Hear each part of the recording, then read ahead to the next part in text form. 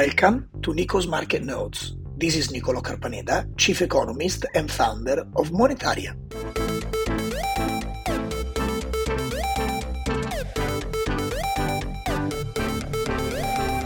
In this podcast, every week, I discuss the latest macroeconomic developments and their impact on financial markets.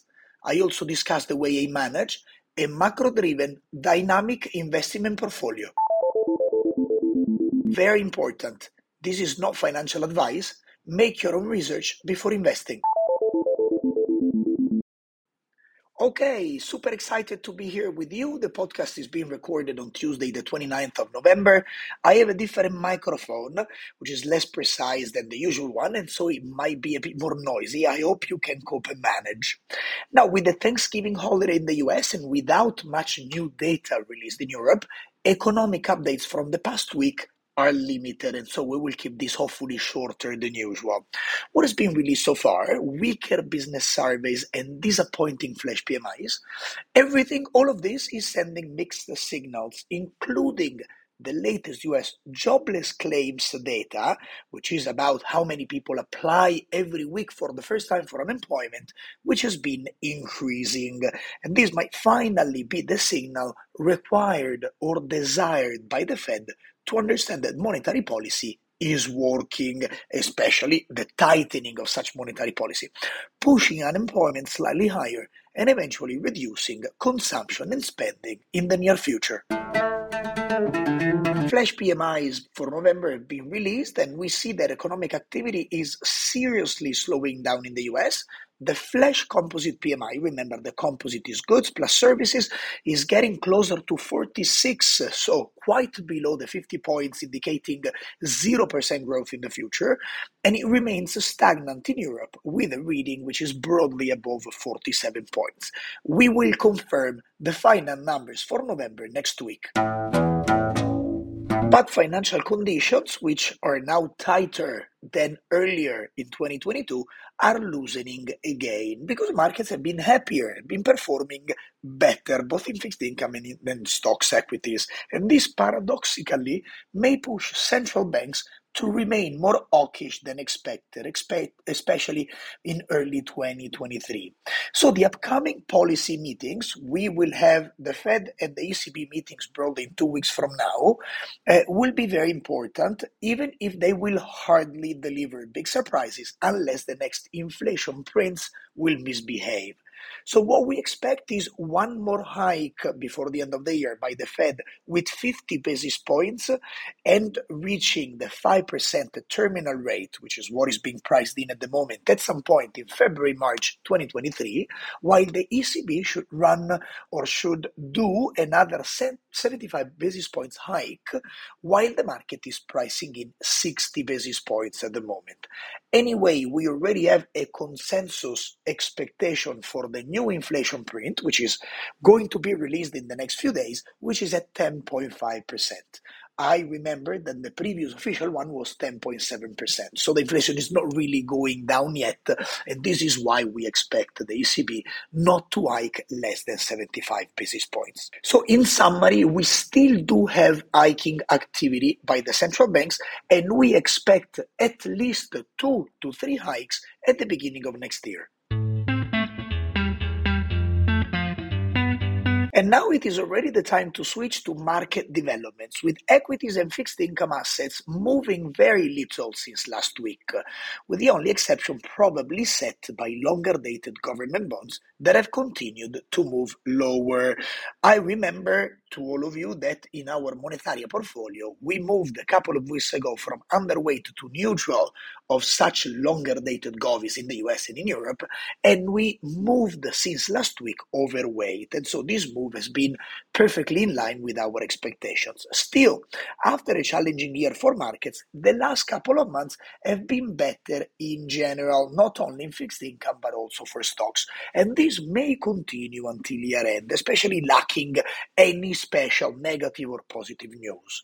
But the thing is that we need to remain on our toes. And so all the asset allocation, which is now brought to neutral in fixed income and is neutral in stocks, is in this position only on a tactical basis, because things might turn sour again in early 2023, and especially for stocks. In fact, either softening growth in Europe already, in the US coming up, and subsequently lower earnings, which we expect for the end of the year and first quarter of 2023, or eventually lower structural support from central banks, which means less monetary accommodation and QE, will not help at all to prop up stocks into a pro-cyclical rally, sustainable rally, before the second half of 2023.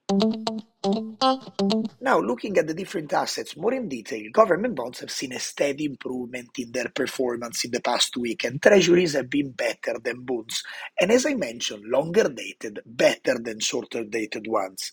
The point is that the sum of fading growth, fading inflation as well, which is not yet at peak in Europe, but we might be closer, we don't know it yet, and high income have recently made government bonds without a risky spread like the ones from peripheral Europe compelling again. Shorter dated govies are not there yet. To be clear, 2-year bonds or 2-year treasuries are not yet interesting, in my opinion, because they're not yet pricing in full the terminal rates or the peak in interest rates, which we expect to see at the beginning of 2023. And as I am publishing since last week, if you go on the blog and you read the latest post on www.monetariawithth.io/blog, check for the latest post, I have started publishing technical indicators which, using moving averages, can in the short term tell us exactly when is the time to buy or sell a volatile asset class. It is not yet the time, according to my indicators, to buy back 2-year government bonds. I typically delegate to my full post the parentheses on corporate bonds and credit spreads, and I include there another proprietary technical indicator, which I suggested a couple of weeks ago to go back at least to neutral position into the higher quality investment grade credit, which is in fact the position that we keep in our Monetaria One portfolio while remaining underweight high yield because a recession is coming.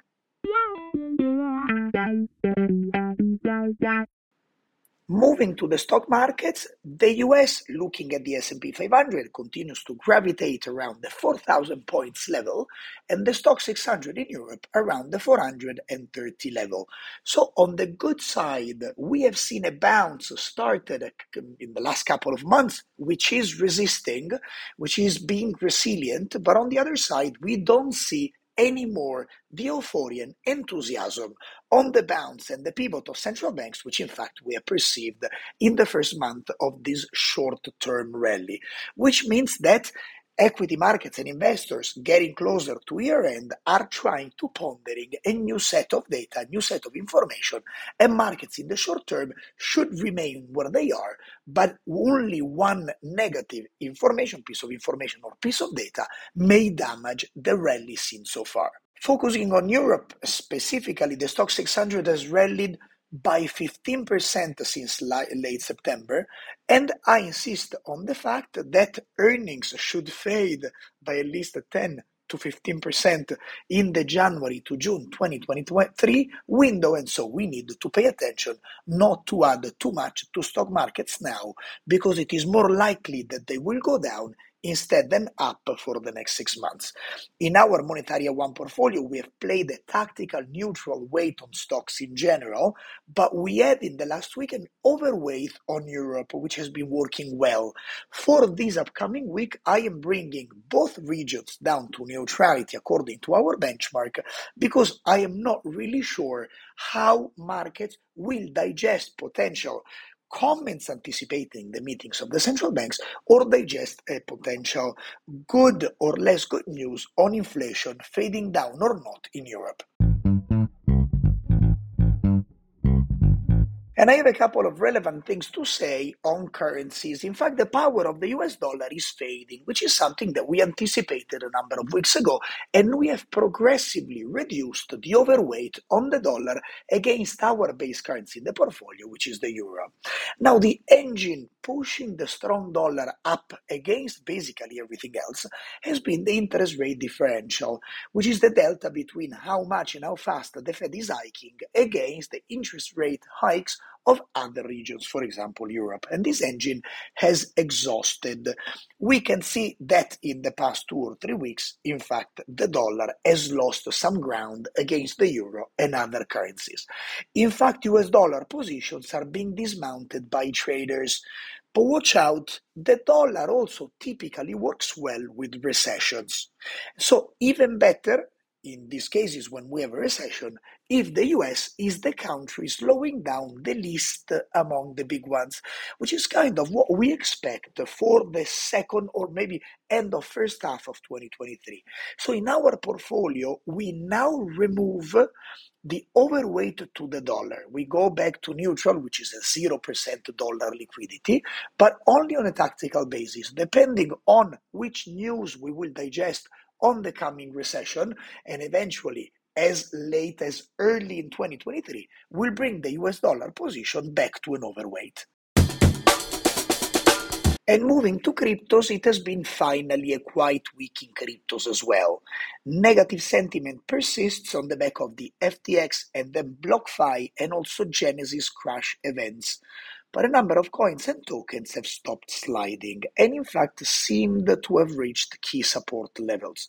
The Bitcoin closed the week at around 0%, while the Ethereum has been jumping 2 to 4% depending on when we monitor the week to week, Monday to Monday or Sunday to Sunday, which actually with a pickup in volumes, it has been quite good news. So the support levels seen on the Bitcoin are around $16,000 and is $1,100 for the Ethereum.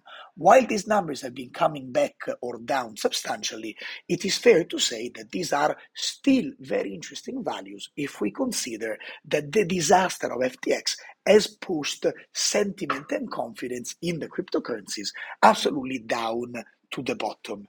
From a technical standpoint, though, if we look at Bitcoin's max drawdown, which is 85% from a peak from the previous bear cycles in 2013 and 2017, the bottom is not $16,000, but it might be $11,000.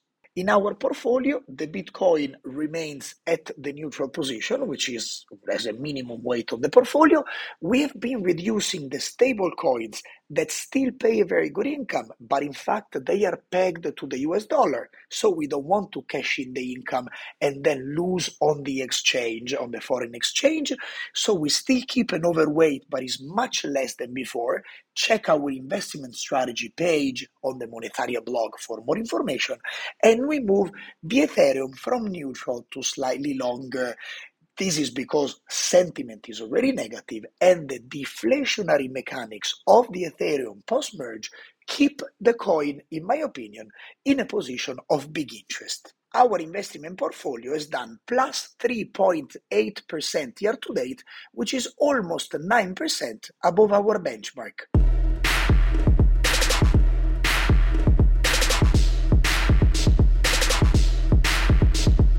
This is everything for the week. Thank you very much. Thank you for following me. For any questions, send me an email to nico@monetaria.io. Thank you very much and speak with you next week.